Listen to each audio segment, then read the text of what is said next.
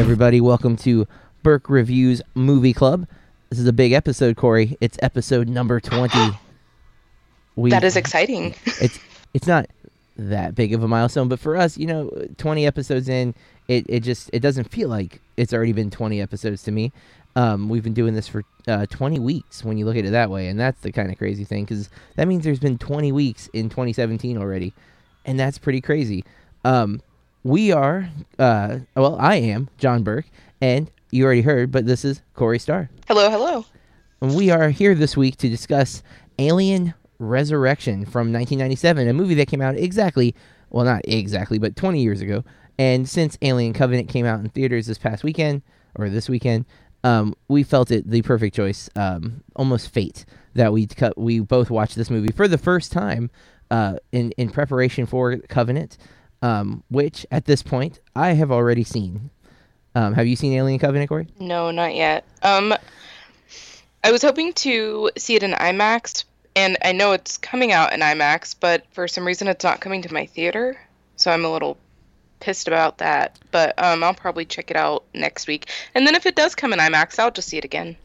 Well, Corey is a fan of Prometheus. I had mixed feelings. I'd only watched it once, and I didn't remember enjoying it, but I don't remember hating it, but I've heard so many people hate on the movie. I think it's definitely it skewed my perspective. I couldn't really remember much, and so I decided to watch Prometheus earlier this week. And there's definitely some enjoyable elements, Michael Fassbender being probably the strongest of Prometheus, but there's a lot of plot issues to me that I just thought were really dumb. And I did write a review, and it's up on BurkeReviews.com.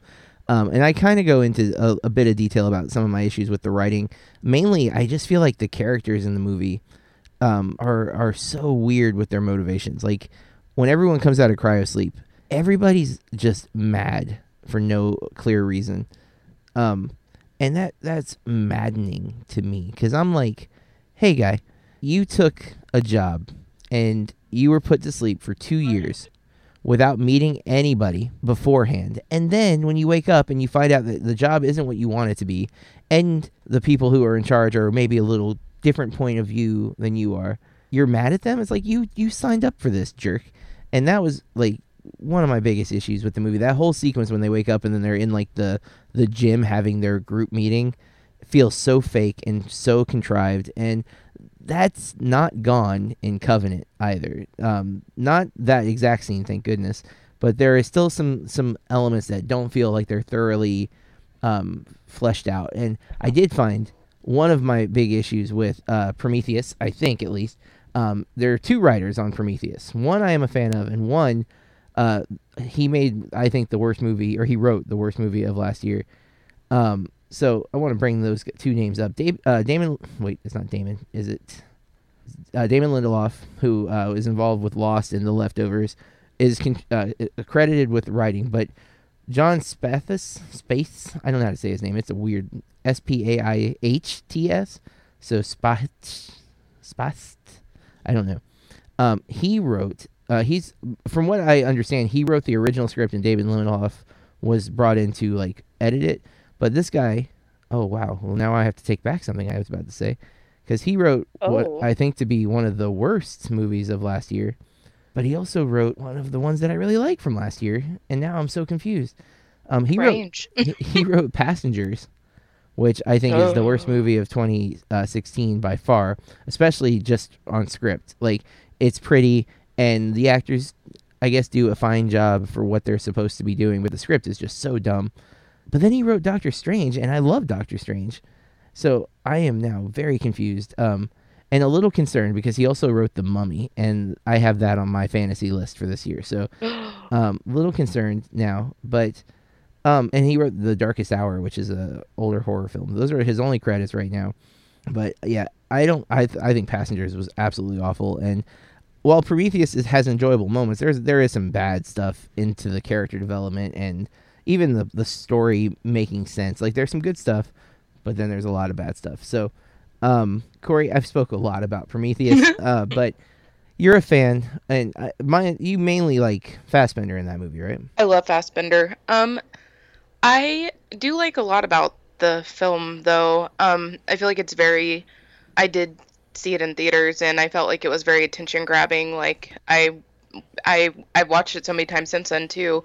I feel like though, and we've kind of spoken about this because I went through and I was rewatching the whole all of the films Yeah. to get ready for Covenant, and I hadn't seen Alien in so long that I didn't realize so many things in Prometheus seem like a play-by-play of Alien. Yeah, Like, they repeat a lot of beats, and they again, not to spoil anything from Covenant, but some of those beats of the Alien movie show up in Covenant as well. And I mean, it's part of the franchise, I guess. It's like almost these expected moments.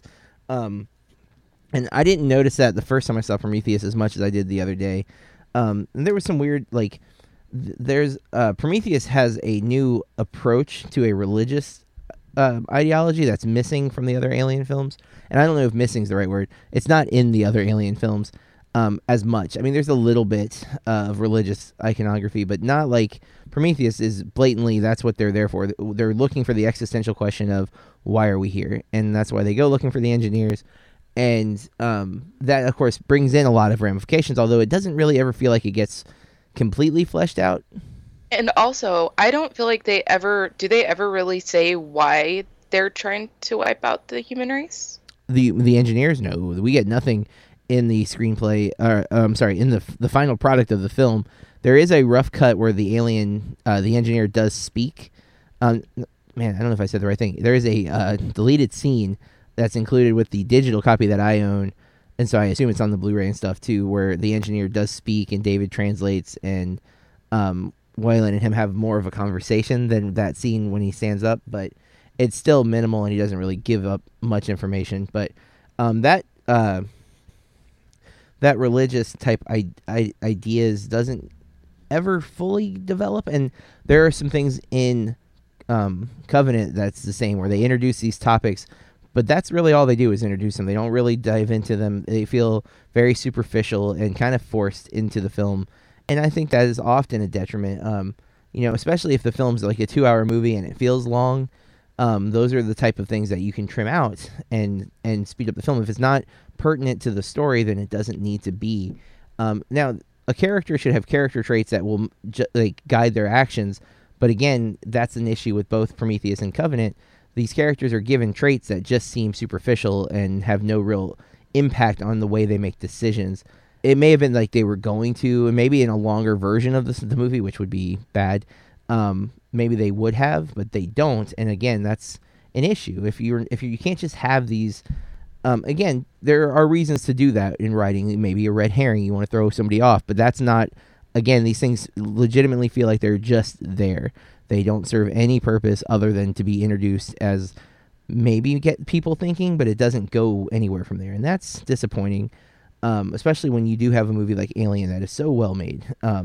That's the linchpin of this franchise. And Prometheus, I don't like a lot. I did like Covenant. Covenant was much more engaging and felt more like an Alien movie. Because I generally do care. I do like these Alien films for the most part. I did watch the first, second, and third a few years back, rapidly close together. Like within a week and a half, I'd watched all three. I never made it to the fourth one, and it was mainly because I heard so many criticisms about the fourth one. So I just kind of faded off of it, and I'd seen Alien vs. Predator, and I think I'd seen most of Requiem, AVP Requiem, and I was kind of done. And I saw Prometheus, and I was just like, all right, I'm good. But today, we will be getting into our review of Resurrection, but first, Corey, you've watched the whole quadrilogy in the last week? Plus Yes. Prometheus? Not Prometheus Okay. yet. What are your thoughts going back through the franchise? Does it I hold feel up? like I kind of need to withhold some comments about that, but before spoiling 4 at all, Yeah. I really enjoyed 1 and 2. I felt like 3 was still pretty good, but I don't know. And we also kind of discussed this too, that I felt like there was some disconnect between 2 and 3. Mm-hmm. Just like small things that are kind of just cosmetic, but it still kind of bothered me. Like Newt, I swear she was like 8 in 2. And I understand that they were in stasis, Oh yeah. Yeah. but she wasn't in stasis for 4 or 5 years. I mean, I don't remember 3 enough. I really do need to rewatch. Honestly, I need to rewatch 2 and 3. One I taught earlier this year, and so I watched it a couple times and had to get really deep into it to teach it. So I feel very comfortable with the first film. The second one I've seen, and I've definitely watched like a couple of times throughout my life, but it's been a while since I've watched it. 3 I've seen only once. It is a David Fincher film, and I am a fan of David Fincher. But do you know if the version you watched is the director's cut or the original theatrical cut?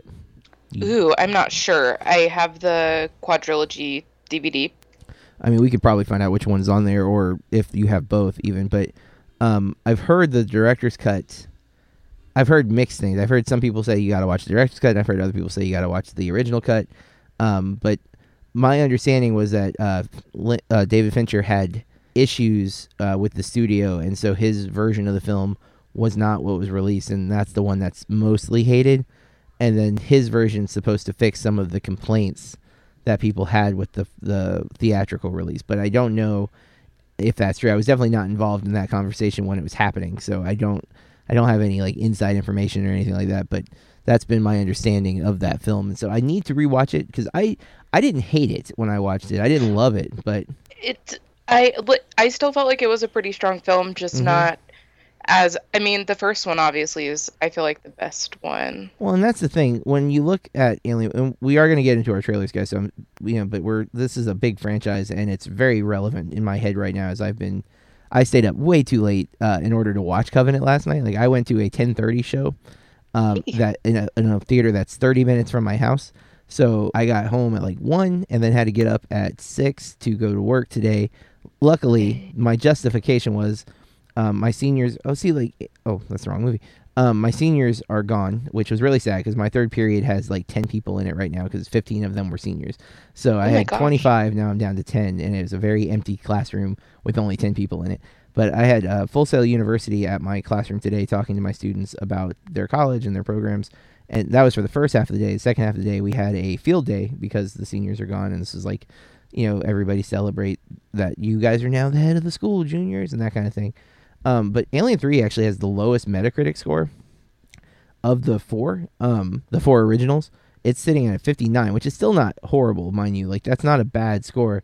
It's not a great score, but, technically, if we're looking at it as a school, it's failing. But if you're looking at it Metacritic, 56 is reasonable. Again, not good, not horrible. And then you have Resurrection's actually got a higher Metacritic rating, which is shocking to me. It's at a 63, which obviously I guess is not so shocking since I said it was the worst, but so it's just above an F. Then Aliens sitting at 83, and Aliens, I'm trying to pull that one up. Where is it? Come on. There's so many Alien movies. Aliens, there it is. I'm guessing is the highest rated, 87. Yeah, so highest rated. And it's I think it adds a little bit more to the film. I do prefer Alien over Aliens. Mainly because I really like the suspense that the first film builds. The second one, while there's still suspense, it's definitely more of an action movie to me. But I still love it. Like it's one of the few James Cameron movies I will say I love without any hesitation. So let's pause on the Alien talk and let's get into our trailers for next week, which is unusual because usually I'm giving one date and saying trailers for movies coming out on this date. But because summertime is here, we're going to start getting some Wednesday releases. And Baywatch is one of them. Baywatch is currently scheduled to come out on Wednesday, May 24th, with Pirates of the Caribbean, Dead Men Tell No Tales, going for one of the longer film titles, comes out on the 26th, the Friday. So we'll start with Baywatch. You watched the trailer, Corey? Yes. What are your thoughts on Baywatch? It looks like it might actually be pretty funny, but you guys know I don't really watch a lot of comedies. Which I get that. I used to almost exclusively watch comedies because I like movies to make me feel good, and comedies can do that. I still like them a lot. I don't actively seek out comedies, although I did go watch Snatch last weekend. My review is up on Book Reviews. I'll just let you read that. But Baywatch does look funny to me. Did you ever watch the show? I did catch some episodes when I was a kid, but I was not ever a fan. I don't remember if I watched it before I watched Friends. Like, because the friend, Chandler and Joey, that's an ongoing thing for them. They watch Baywatch together. It's their thing. And I can't remember if I started watching Baywatch because I was into Friends, or if I watched Baywatch and then I liked Friends because, hey, they watch Baywatch. I don't remember for sure the order in which I watched them. But wasn't Baywatch a drama, the show? I remember it being more dramatic. Yeah, definitely. It was an hour. Traditionally, especially in old school TV time, an hour-long show was almost always a drama. And Baywatch definitely is listed as a drama, the original, not the show. The movie is not. The movie is a comedy, which they're doing the 21 Jump Street treatment to it. So you're getting the comedic version of it. Stars, if you haven't seen the trailer somehow, Dwayne The Rock Johnson, Zac Efron, and Alexia Daddario is the stars. The Rock looks, like The Rock, so there's potential there, as he generally brings a good sense of humor about him. Zac Efron, I don't know. Did you ever see Neighbors or Mike and Dave Need Wedding Dates? No. Dirty Grandpa. I'm trying to think of his other not dramatic roles, or not like high school teeny bopper movies.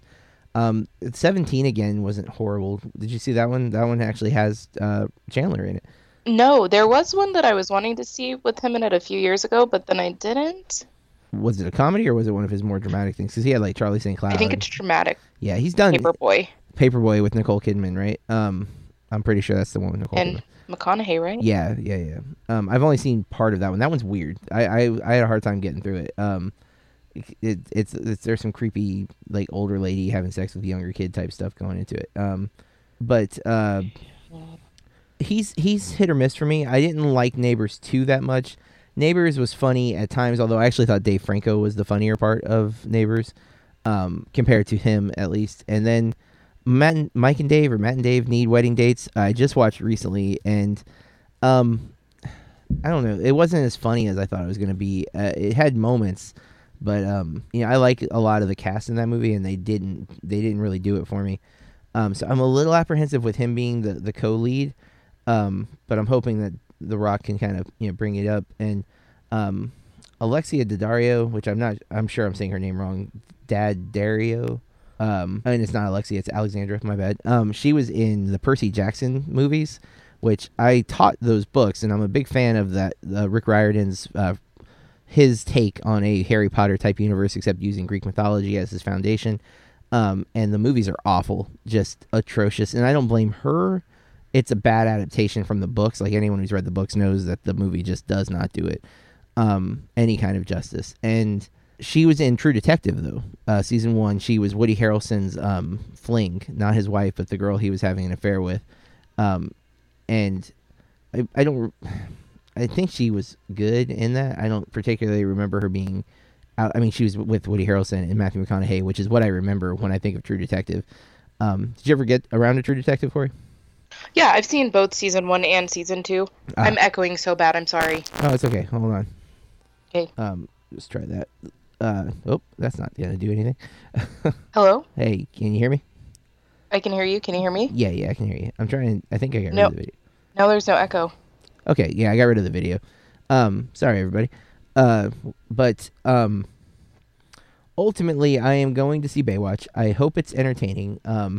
If it makes me laugh, because I gotta say, Chips I saw earlier this year, and it's stupid. It's an awful movie, but I had a good time watching it, and that to me kind of more important. I don't expect this movie to change my life or to be revolutionary or anything like that. Or I'm not gonna walk out of Baywatch being, I need to be a lifeguard. I'm inspired.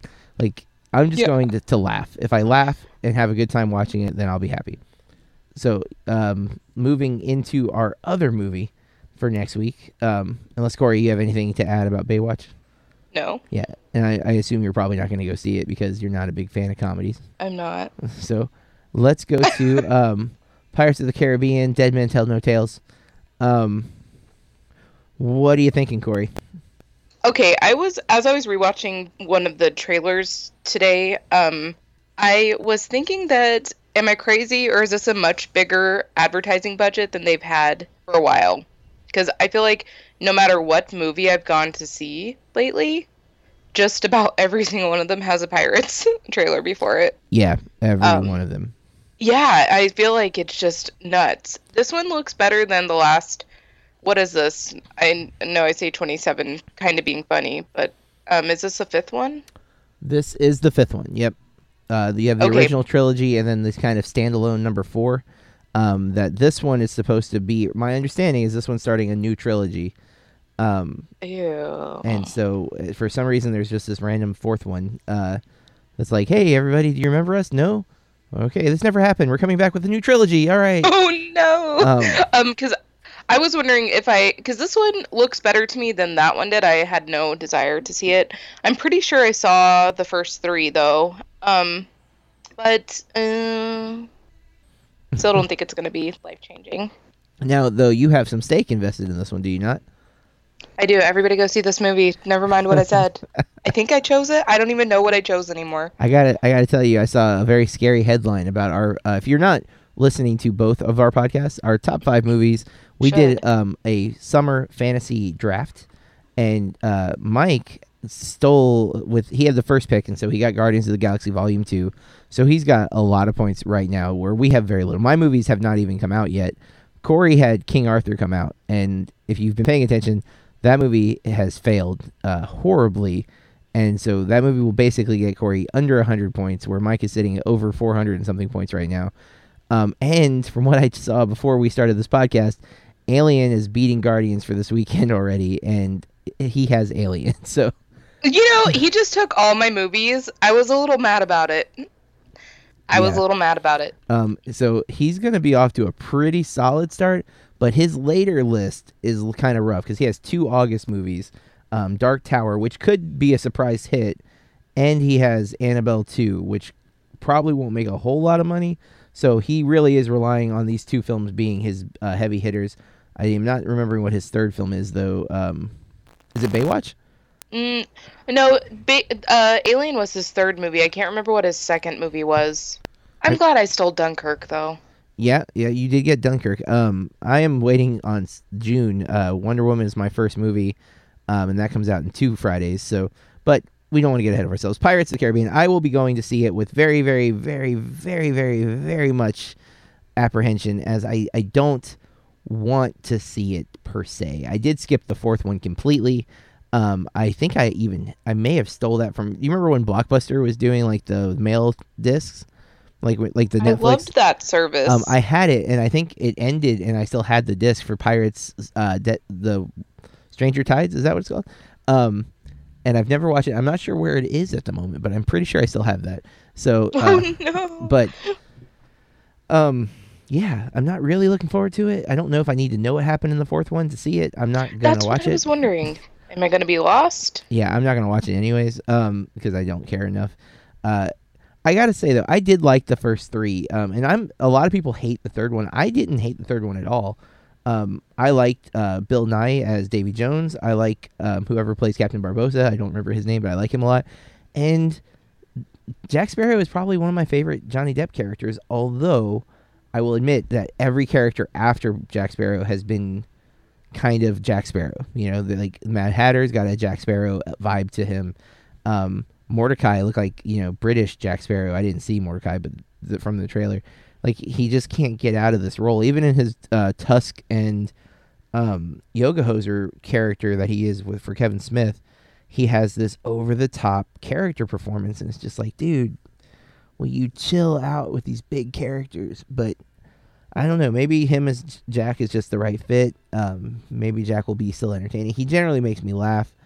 I did see a really long, extended, it was more of a commercial than it was a trailer. It was like a turn your phone off thing before the movie started last night, where it was like several clips from the movie where he would end on a line, and then they would have like text pop up on the screen, and in the end the phone rings, and he's staring at the monkey, and the monkey staring at him, and it's like as if the monkey's phone is ringing. And I was like, oh man, wow, they're really wanting to promote the heck out of this movie. That's my reminder to turn my phone off at Cinepolis. But yeah, I'll be seeing it. That's what's coming out next week: Baywatch and Pirates. There's gonna be lots of movies coming out soon. June is about here, and we will have tons of summer movies coming out. It is a somewhat lackluster summer, but there's several films that I am looking forward to, including Spider-Man: Homecoming in July, Baby Driver in late June, and Dunkirk in, I think, also July, but I can't remember for sure when Dunkirk is. But ooh, I cannot wait to see that. let's get into our review of. Oh, I guess before we get into our review of Alien Resurrection, Corey wants to talk about some TV news, something we don't always cover, but why not? Yes. Well, because this is really related to a movie that I like a lot, The Dark Crystal by Jim Henson. Mm-hmm. Netflix has picked up a prequel series of 10 episodes. They haven't released a lot about it, but I believe that it's Jim Henson's daughter is working with Netflix on it. Oh, and they've okay. released like a 55-second trailer on it too, so it looks pretty rad. Nice. Now, of course, there's always a concern when there's nostalgic properties being brought back to modern day, is that they can destroy that nostalgia that you have for the product, right?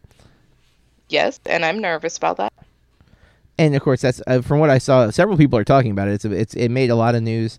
A lot of people on Twitter were just mentioning it and expressing concern, like, please don't ruin Dark Crystal. Including Mikey Newman, who does movies with Mikey that I'm a big fan of on YouTube.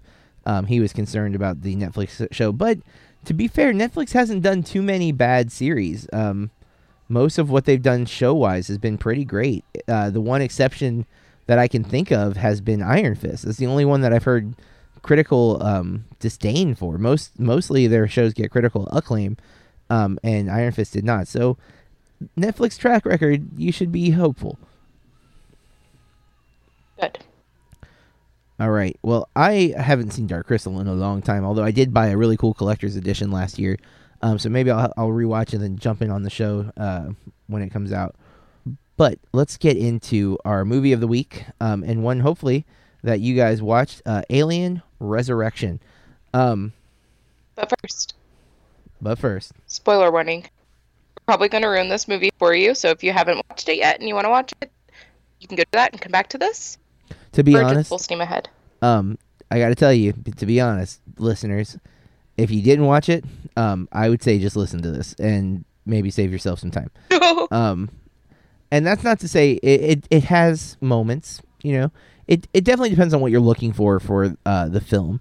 And I think Alien set the bar so high, and Aliens only raised the bar as far as like what you can expect. Like the tone of those films are so grounded, and yes, there's this scary, horrific monster, and that's not grounded, but it's sci-fi grounded. Like, it never feels silly or crazy. Even when Bill Paxton's shouting "Game over, man, game over," it never feels goofy to me. It always feels very serious. What's that?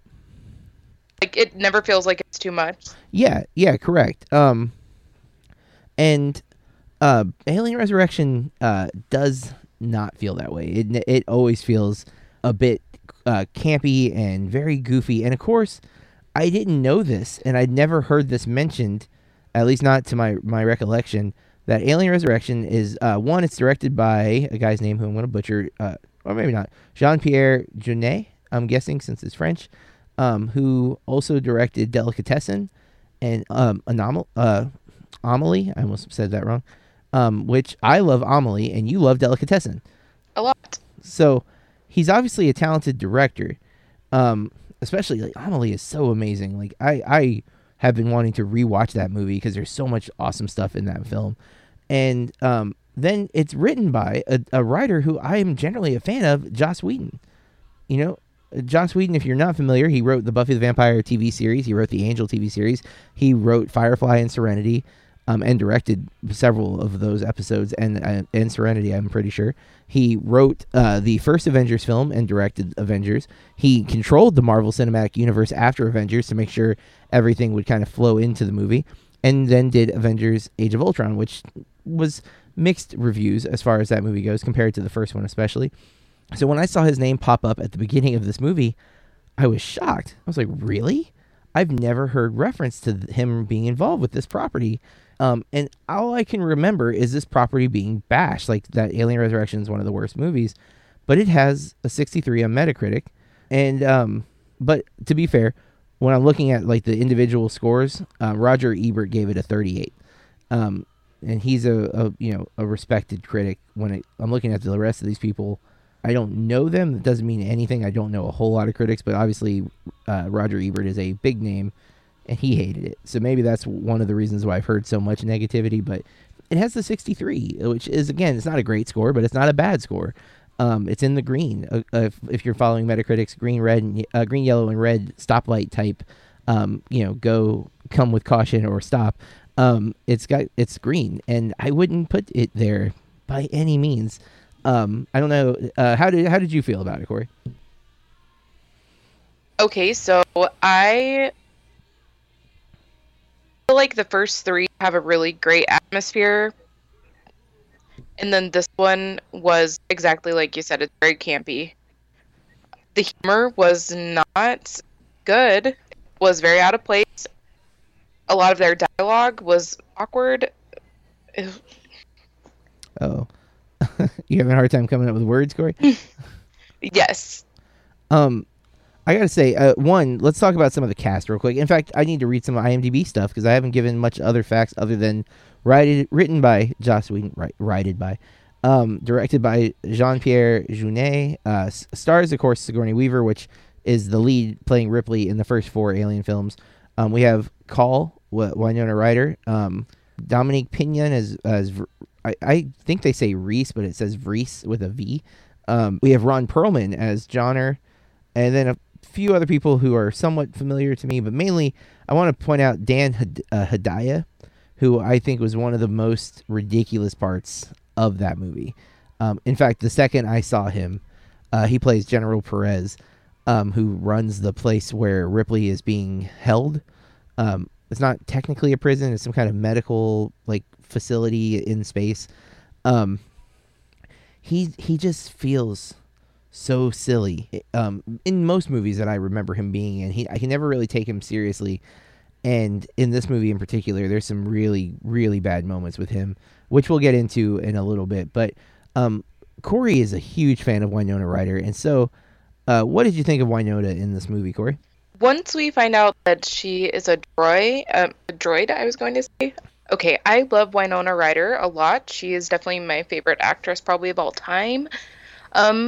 I don't feel like she either made or, it was a make or break kind of role for the movie, I guess. I liked once we found out that she was, what do they refer to them as in these movies? Not droids, not robots. Synthetics.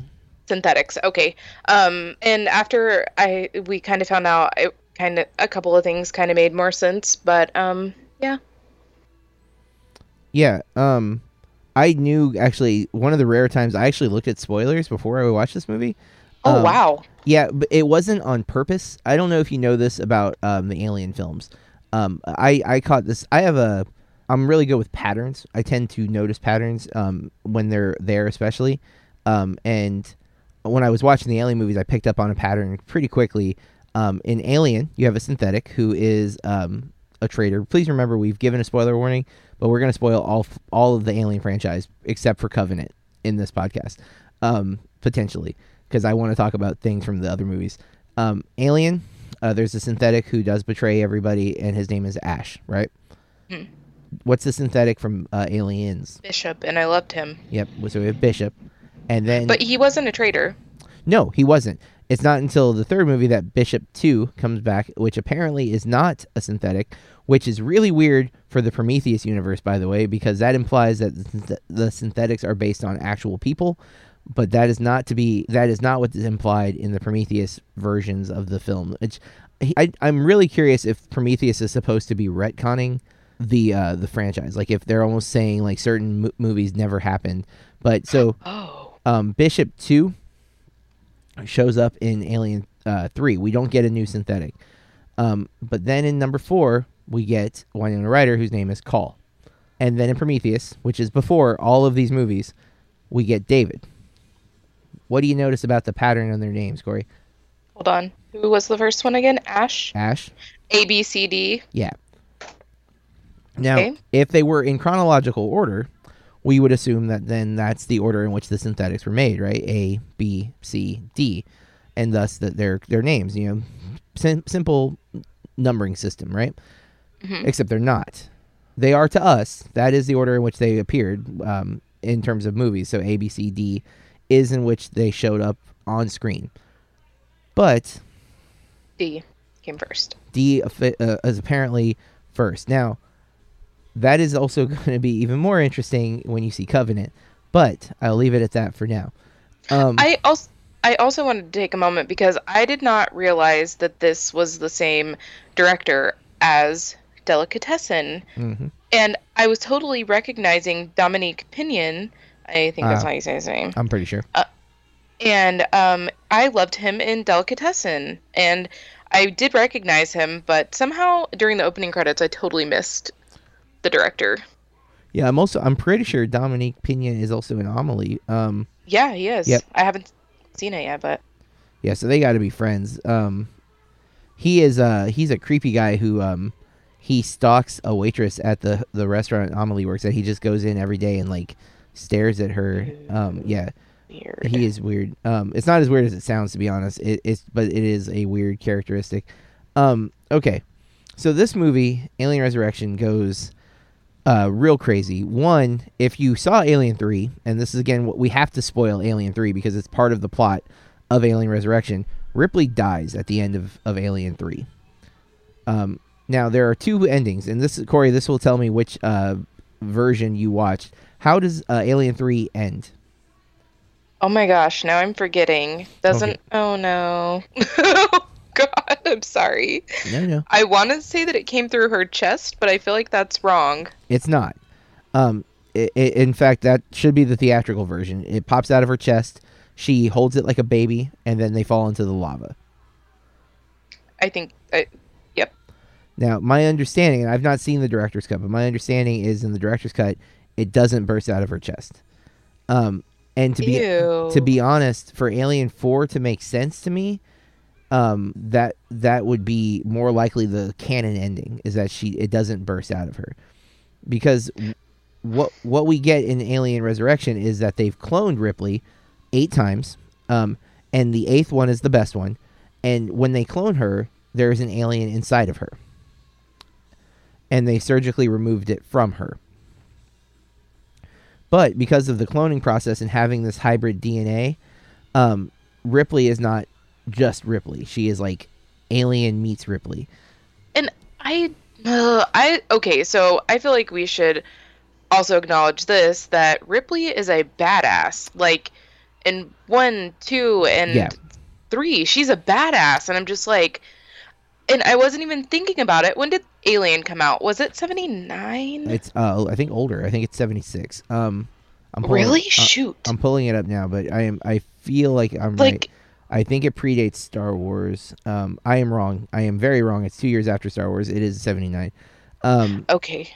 And I mean, we did have Leia then too, but I was just not realizing how old. And I'm not knocking them. I'm just saying that even now I feel like we don't get a lot of strong female characters. Oh no, still, yeah, 100%. So like, she's a total badass. And then in this one, I think that I don't know how to explain it. Like, and obviously she is a clone, and they've genetically modified her body and all of these things, but I didn't like her character. After how great she is built in the first movie, and in the second movie she goes through so much because she's got basically PTSD from her encounter with the alien in the first film, and they convince her to go with this Marine Corps to go and help people. Yeah, and she feels a sense of obligation, so she goes. And then while she's with all these awesome Marines, she ends up being even more of a badass than the Marines are, and stepping up again. And that's one of the things that makes the franchise so great. And then Alien 3, I don't remember well enough, but she's in a prison, if I'm not mistaken, right? That's like the opening of the film. And she's still a badass, even though she's in prison. And I don't remember much of that movie, honestly, but I remember still liking her. And I think that was one of the things that made me enjoy the film, even though it's not perfect. And because she usually is the only female, or one of the very few female characters. And they never, I don't even really know how to explain this either, but they could, I don't know. She's still so strong. It's never like, oh, she's a woman, and I don't know. Yeah. And then you have Resurrection, and you get Winona Ryder as the android or the synthetic, sorry. And then you also get Ron Perlman, who I generally like. Ron Perlman. I kind of hate him in this movie. I wanted to stab him. Yeah, like I mean, and you're not supposed to like the character, but the character feels so over the top, and it feels like he's really playing it up, like he's just hamming it. And, like his dialogue, I forget what he says to Ripley, and he says some things to Call, and it's just so. Ugh. Which I mean, it's skeezy and it's supposed to be, but it doesn't even seem plausible. well, Like, that's what makes the writer so much more shocking to me. Joss Whedon is notorious for writing great female leads. Look at Buffy, and then look at River Tam in Serenity or in Firefly. You know, he writes solid female characters, and yet his take on Ripley feels wrong. And then his take on Call is supposed to be kind of a badass too. She's the first synthetic in this franchise at this point. Who, I mean, Bishop. You're right. Bishop does not betray them, even though we're supposed to think he's going to because of Ash. And Sigourney Weaver's character Ripley does not trust him in Aliens because of her experience with Ash. And Ash did try to kill Ripley in Aliens, so yeah.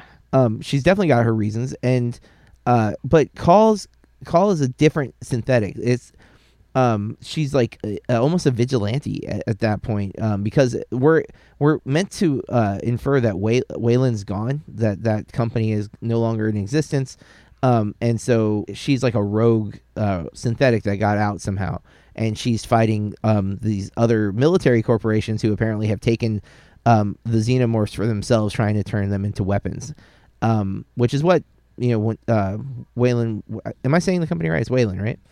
Yeah. That they were trying to do anyways, but the military is apparently better at it, or so they think. And it's 200 years, we should mention that if I didn't already, from the end of Alien 3. And so, you know, Ripley she's not supposed to have any memories because she's a clone, but because of the alien DNA, there's some kind of residual memories. They try real hard to explain the sci-fi behind it. I don't think it necessarily makes any sense, but they want to justify this character, and man, she is an atrocity.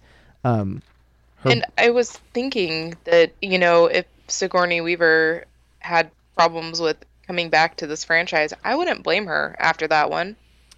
Well, Corey, I gotta tell you something. Oh gosh. I sent a message to Mike last night before I went and saw Covenant, because I know you don't like spoilers, and this isn't a spoiler. I wouldn't tell you, so that's why I'm saying it. Okay. But I was on Fandango last night looking to see movie times because I really wanted to see Covenant, but it was, like I said, it was 30 minutes away, and I was like, there's no way I can go to the 10 o'clock show. It'll kill me. I won't be able to get up in the morning, but I did it anyways.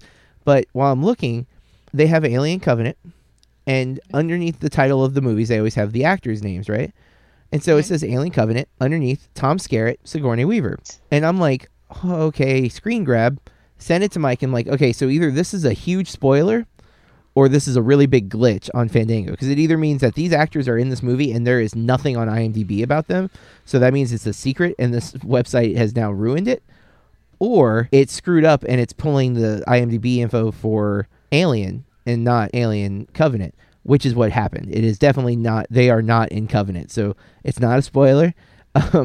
But I don't know if anyone else saw that, but I was really shocked by it, because I'm like, okay, this could be the biggest spoiler ever if Tom Skerritt and Sigourney Weaver are in Covenant, and it's listed as like the top billed actors, because they are not listed on IMDb. I mean, but weird. Yeah. I even pulled up Fandango to try to see it. Was it on the app? Yeah, it was on the app. It was, and I'll send you the screen grab now, because it's not a spoiler, because I knew Mike wouldn't care, because I knew Mike would have already read spoilers anyways, because that's Mike's thing. I don't know how he does that. Well, it backfired on him today. He was watching La La Land, and he's like, I really wish I hadn't read spoilers on this. This movie's not as good now. Oh, like, no! I'm like, yeah. I feel like that every time I hear a spoiler. So if you're my friend and you spoil something for me, I'll probably cut you. Where is this thing? Yeah, but I was very surprised to see that. And again, it might be fixed already, because again, it's definitely a glitch, but I just sent it to you. So, Okay. and I'll post that with this episode, just so other people can see that I'm not crazy. It really did happen. Oh, nuts! So yeah, I was excited though, because I was like, oh my god, are they going to show the Nostromo? And I was thinking, because if you saw Rogue One, you saw computer generated Grand Moff Tarkin and younger Princess Leia. If you've seen the trailer for Pirates of the Caribbean, Dead Man Tell No Tales, there is going to be a young Jack Sparrow that is CG in Iron Man 3. No, I'm sorry. In Captain America: Civil War, there's a sequence where we have young Tony Stark, where they computer generated down Robert Downey Jr. to make him look young. In Ant-Man, they did that with Martin Sheen, and it's a new thing where we're de-aging actors to make them play younger versions of themselves. So when I saw their names, I was like, oh my god, are we gonna have Nostromo? And are we gonna see how these movies all connect, other than the Alien? Are we gonna actually see how the events of Covenant play into that? And so I thought there might be like a post-credit scene with them, or maybe like just a random like cut to at the end, like they do with another movie that I don't want to ruin in case you haven't seen it, but there's a movie that came out that Corey and I are both big fans of that alluded to another film that we didn't know was a sequel, that it was a sequel to it until the very end of the film. And I thought that would have been a really cool thing, but they're not. So it's not a spoiler, it's just a glitch.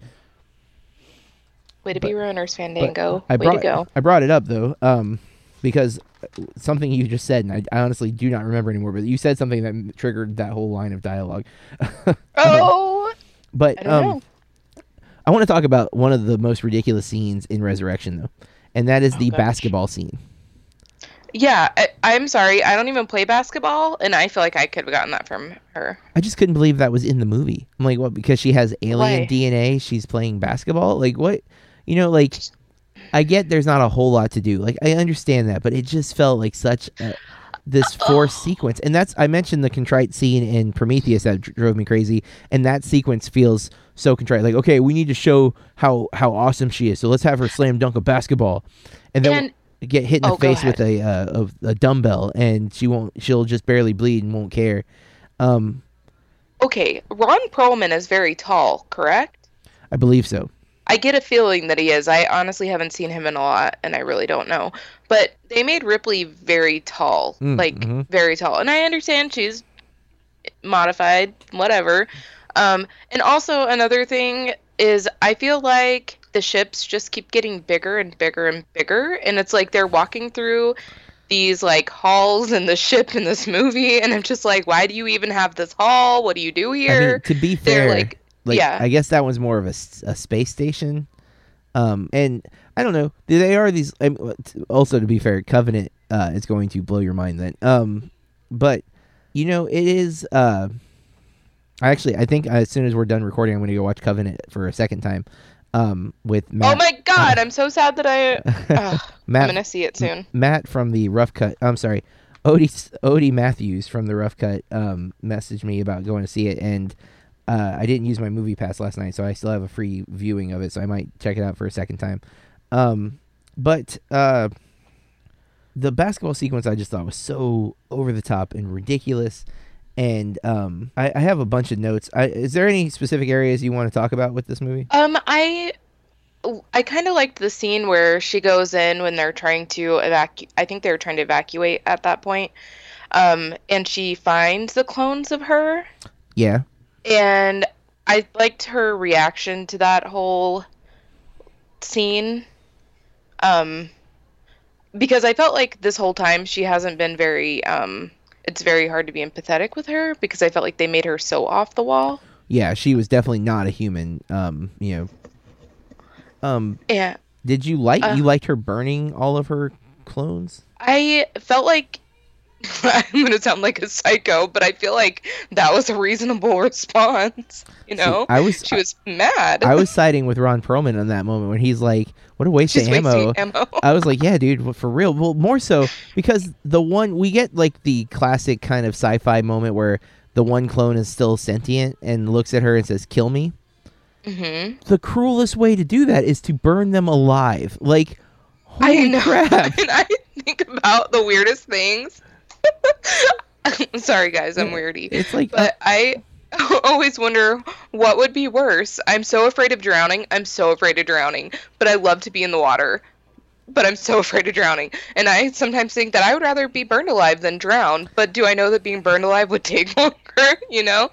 I don't know. It was horrific. She could have just shot her. Yeah, she could have shot her, or there was like a big stabby thing hanging above her. Yeah. Like, stab her in the head. And like, the thing wants to be killed because it's suffering already, and you're just like, oh, I'll fry you up nice and crisp. Like, that is mean. And to be fair, there's even a chance she wasn't dead yet. You know what I mean? Like, she could still just be burning. Word. It was the cruelest way to put something out of its misery possible. And that moment, while I appreciated her emoting and having like a human moment where she was disgusted by what they had done, because there To are her, some essentially. creepy clones, because they're, again, her DNA is spliced. So some of the clones are more alien than they are human. Some are more human than they are alien. Some are like basically fetuses. It is disturbing, but more so, another ridiculously crazy scene comes later. It's during the evacuation sequence when the aliens get loose, which I did like how the aliens were able to get loose, because they were held in this like cell that they would spray like a steam to, I guess it hurt them somehow. Which, side note, the xenomorphs look real slimy in this movie, like slimier than I remember. And also, I felt like there were two different types of aliens. Like, one looked like it was completely coated in oil. Like, Yeah. car oil, motor oil. Well, And then... there are different aliens based on what they come out of in the other movies, especially I think it's and you really see it in AVP Requiem, because they splice a predator with an alien in that movie, spoiler. And so you get this like hybrid awesome freaking creature that has like the best of alien and best of predator mixed together. So yes, it's definitely possible. I don't understand exactly why in this movie. I kind of felt like the one that came out of her, was that supposed to be the queen that they had, or was that one of the regular xenomorphs? I don't know. I couldn't tell. But there's a scene where like the two aliens bully the third alien and they kill it, which is how they get out of the cell. They kill a third alien. I'm pretty sure it was a third. At first, I thought that was the alien that came out of her, and that's why they targeted it. But then when I realized, I think they just saw it as a means of escape, because their blood would eat through the thing and they could get out. Like it was just like, you're the weakest one in this room, so we're going to take you out. No offense. We don't want to kill you, but we need to get the crap out of here, and you are our exit. But that was a really cool sequence. I actually liked that, because it does show the aliens are like the ultimate killing machine, and that's why they're so horrifying, because they're not only are they very great offensively, but their blood being acid is a huge defense. Because you can't do much to them, because if you kill them, if you hit them and their blood gets you, you're done. So I like that sequence. Of course, the doctor that was like there, he was like kissing on the glass at one point. It was really creepy. Real creepy. And then he's later the one who's like talking through the two more batshit crazy scenes that I have to talk about. And I apologize for my language, but that's the only way I can describe this movie in any kind of accuracy. And so I had to say it at least once. Let's talk about the two scenes. So the escape scene. So the aliens are loose and everyone's trying to escape, and they're all jumping into these like shuttle pod things. And the Dan, whatever that hyena guy's name is, I forgot his name, General Perez in the movie. He's running to the shuttle and he sees an alien go into it. You know what I'm talking about? It like goes into this like, it's like these big tubes full of like I think 5 or 6 guys, and an alien dives into it. Yeah, and then he throws a grenade. A grenade in the most ridiculous way imaginable. Like the way it lands in, and then the door closes. Like, I mean, it was it was like they might as well have shown like his skee ball trophies in his office. To skee ball, because I really love that game. Yeah, but I mean, come on, he legit should have had like trophies and maybe like pictures of him holding like thousands of tickets to set up his freaking role on this grenade, because no one could make this grenade toss so perfect, especially the way he does like underhand and everything. Like, it's straight up like I'm surprised we didn't have some type of backstory of him being like from Coney Island.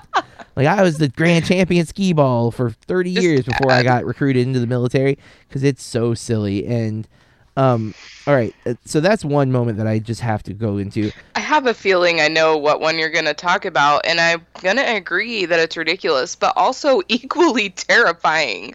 This is the underwater, I guess? Yes! Okay. I wrote down Alien meets Jaws, because I don't... Okay. It's so weird. I mean, it makes sense. First of all, correct me if I'm wrong. They're like, oh, it's like 90 feet, right? That's how far they're going to have to go. I would have drowned, because there's no way that was only 90 feet. Yep. And what the heck, man? Like they all should have drowned. Like they're underwater. There was no way. Long. There was no way. That whole sequence was forever, and I don't even know if people that train to hold their breath can. You know what I mean? There's no way. Yeah. I was just like waiting. I'm not sure, but being in space, I feel like would make it even harder to hold your breath. But I don't know because I guess artificial oxygen and whatnot in the space station. And if it is a space station, yeah. But they're underwater forever. The aliens swim very well, which makes sense, I guess. But they apparently can hold their breath for an indefinite amount of time. Yeah, it's a really silly sequence. It's also kind of cool.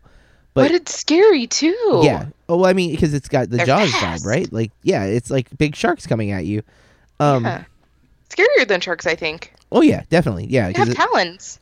They're beyond just hungry. Like we don't really get the motivation for their killing ever because they don't usually eat. There is a breeding aspect to them.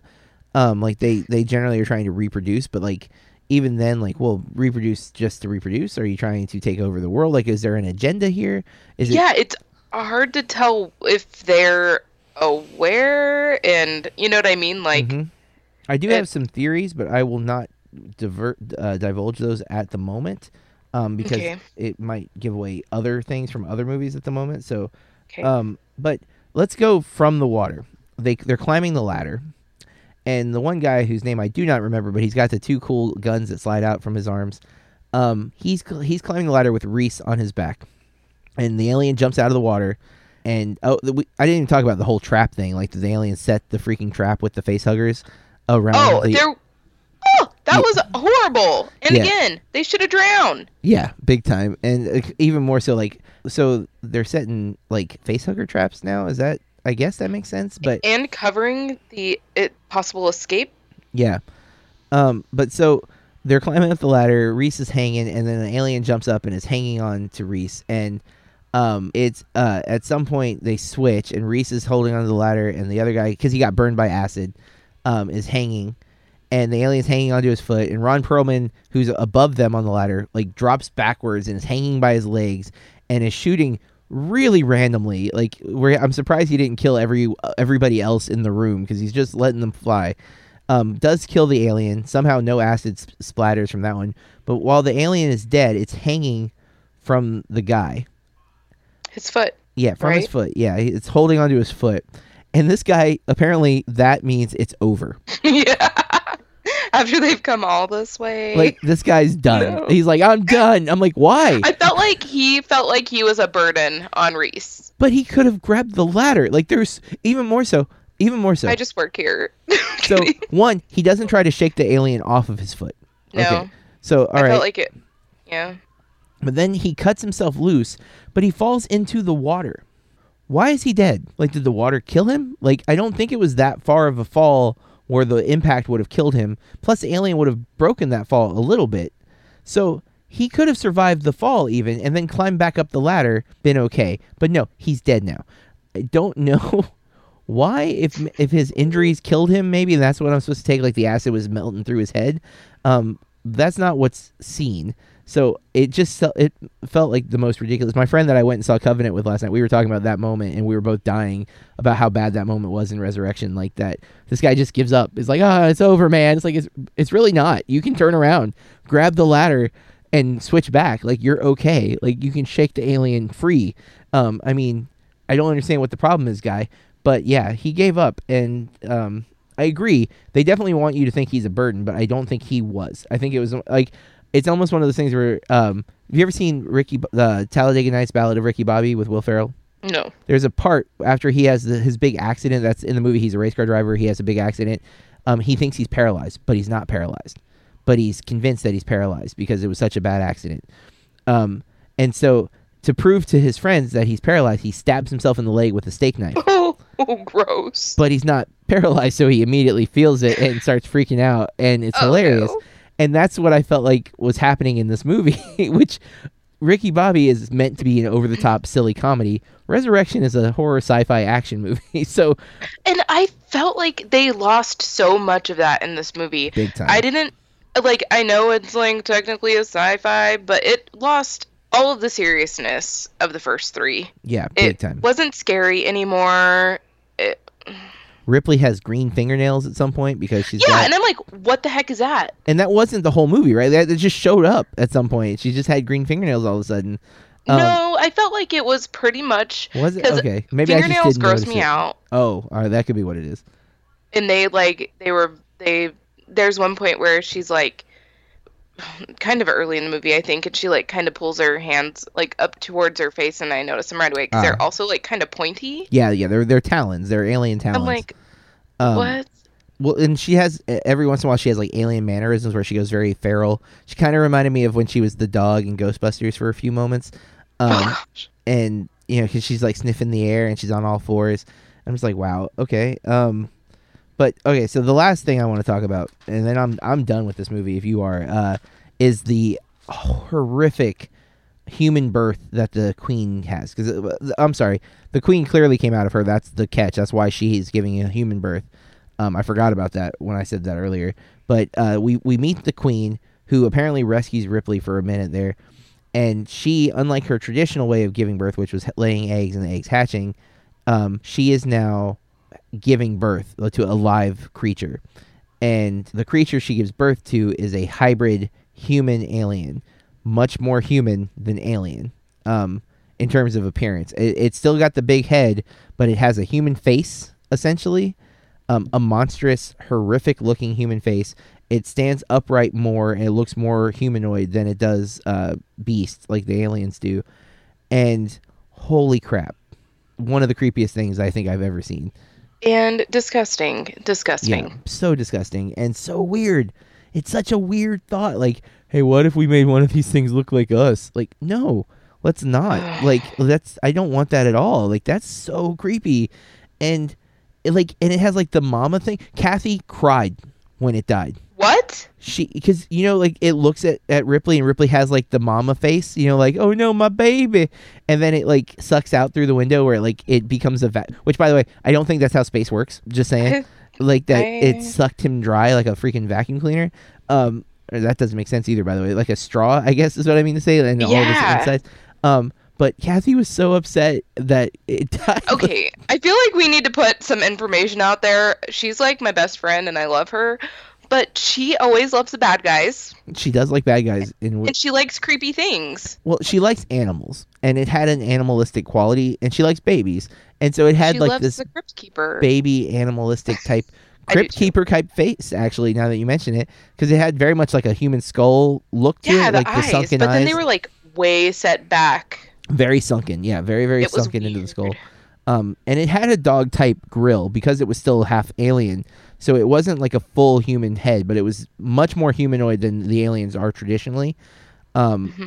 And yeah, so it managed to gain enough sympathy from her because it was kind of like a big baby. It kind of reminded me of the animals in Teenage Mutant Ninja Turtles 2: Secret of the Ooze, because they have like that baby element when Shredder makes the two monstrous creatures, the pit. It's not a pit bull. It's supposed to be a pit bull. Not a pit bull.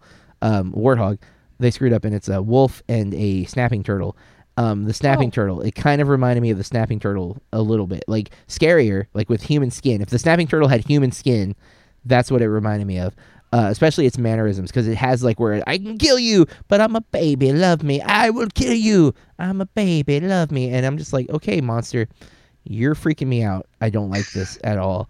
I also hated the whole sequence after we find out Call is a synthetic, and she plugs in and is like takes over the ship. And yeah, it's just so so Winona Ryder and so campy. Yeah.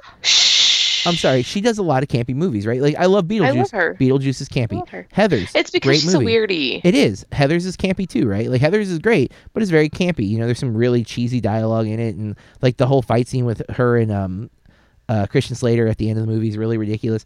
And this movie totally has that tone. So clearly, why she was cast, because the tone of the film changed dramatically from the other Alien films. It doesn't feel like it belongs at all, like in the universe. Not at all. All right, I'm ready to rate this after you talk. I'm sorry, I totally cut you. No, you're totally fine. And even with her being one of my favorite actresses, I wish that I hadn't seen this film. Yeah, it is. I'm giving it the not a total waste of time, solely because there are some cool moments, and it's still an Alien movie.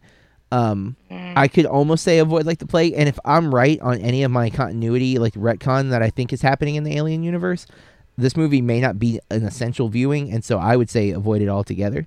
I don't understand why it's so high on the critic score, like on Metacritic. Because you said that it's higher than Alien 3. It is.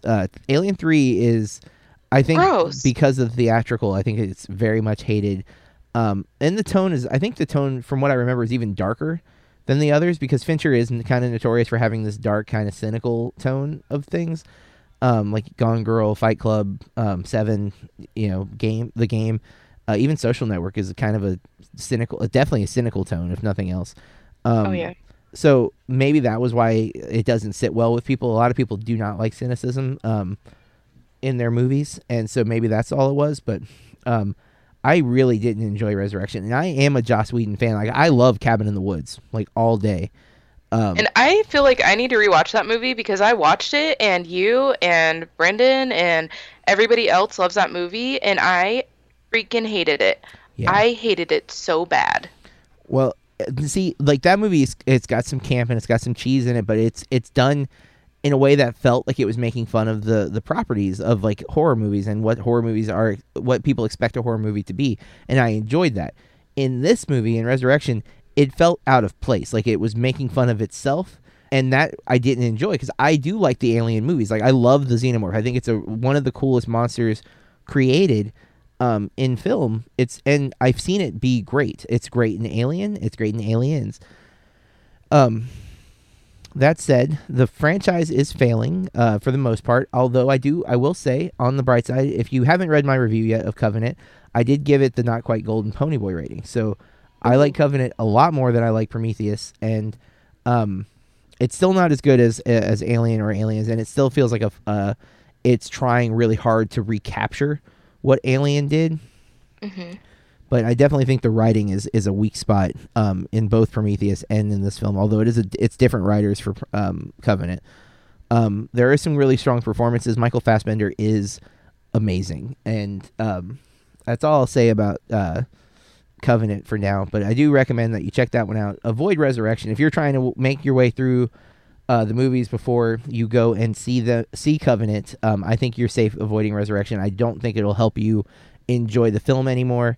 But Corey, I gave my rating. What are you giving it? I think I know. Avoid like the plague. That's what I expected. Corey's more willing to throw that one out there than I am. I tend to avoid giving that. I think I've only given it like 2 or 3 times. That might be true, but I feel like you're acting like I'm a total hater. Well, I'm thinking if we do it by ratio. I've reviewed on BurkeReviews.com well over 400 movies, and I've maybe like given 5. it like 3 or 4. So I think, but you've also gone and seen movies that everyone is hating that I've avoided. Like I tend to avoid movies that I don't think I'm going to like. Thus, the odds of me giving that rating are low because I'm being very selective with what I'm watching, which I need to stop doing. And I think this summer you'll see that I'm going to more, like, I went and saw Snatch even though I thought I was going to absolutely hate it. I ended up not hating it, but like I'll probably see Rough Night and I'll probably see Girl Trip or whatever it's called, even though I don't think I'm going to like either one of those movies. I just don't know what ScarJo's doing. And I know she hates that name. Yeah, well, for that movie, she deserves it. But Yeah. Alien Resurrection, we're neither of us are fans. I am sorry, Joss Whedon, because I do like your stuff, and I don't know. And Jean Rada. Yeah, and I like Amelie, and Corey likes Delicatessen. We need to both watch the other. Maybe we should do that in a few weeks. Let's do it. We'll watch Delicatessen, then we'll watch Amelie, because I actually do really want to watch Amelie again. But that's not what we're watching next week. Next week, we're going off book, so to speak, as this is a movie that most people have not heard of, and I'm trying to help it out. I don't know if it's going to be good, and that is a concern. This person, the director, reached out to me on Twitter, and I thought, why not do it for our podcast? And I'm going to get the name of the movie in a second. It's Distortion, a social media story, I believe. I can't spell Distortion, a social media story. There it is. Distortion, a social media story, is available on Amazon. You can rent it for under $3, HD or SD. Distortion, a social media story, directed by Javier Espinosa. And we're going to check this movie out. Now, I hope it's great. I don't know. The Amazon reviews are positive, but it has no critic reviews yet on IMDb. So we're going super off book. Like I said, this is not a movie that has critical acclaim. This is not a movie that's on my long-term to-do list, but I like to help independent filmmakers when I get the opportunity. And since they reached out to me, I've been meaning to watch it, and I thought, why not do it for the movie club? And hopefully we enjoy it. And if we do, I hope that the director, Javier Espinosa, will help us out and spread the word about our podcast. And if we don't like it, I'm sorry, Javier. I don't mean to bash it. That's not what we go in to any of our reviews or any of our movie watching, experiences, because we do try to treat our time as precious, So I feel like that's. And I do. I tend to like movies that it's about a high school kids, and I assume there's going to be some bullying through social media. I don't know for a fact, but I do teach high school, and that is something I go into. Movies like this, I tend to like these. If you've listened to, again, Top 5 Movies, we did Rites of Passage not too long ago. Those are kind of a guilty pleasure thing for me. Like, Everything came out this weekend, and I'm probably going to see it, even though most people think it looks awful. I'm kind of excited about seeing it. It's just in my wheelhouse for some reason. And so I'm hoping that Distortion of Social Media Story will be in my wheelhouse as well. But we're also not going to just give it a good review because this is a small film. We'll be honest. And we hope that we like it because we want to like every movie. But sometimes, like Alien Resurrection, it just doesn't work for us. So if you would help us out, we'd love to hear your thoughts on this movie. This film is very small and could use the help. If you're an Amazon Prime subscriber, you get to watch it for free. And if you're not, you can rent the movie for, again, under $3 and help this filmmaker out. Even if you don't like it, we want to encourage people who have a story to tell to go out there and make it, and to at least that they're going to recoup their expenses, if nothing else. And obviously, it's got a cast, and those people are trying to make it in the acting world. And I'm hoping this isn't a Tommy Wiseau thing, but based on the user rating, it can't be that bad. It should be at least tolerable, if nothing else. So we shouldn't be walking into any kind of The Room or anything like that. But we don't know what to expect. I haven't even seen a trailer for this film, so I have no clue what we're doing with this, but we're going to try it. This will be the most indie film that we've watched on this podcast, but we'll see how it goes. All right. Corey, you got anything else before we sign off? Nope. I hope you guys have a good week. And until next time, people, watch some movies, enrich your lives, and we'll be back with another episode where we watch Distortion, a social media story. This has been a Burke Reviews podcast, burkereviews.com.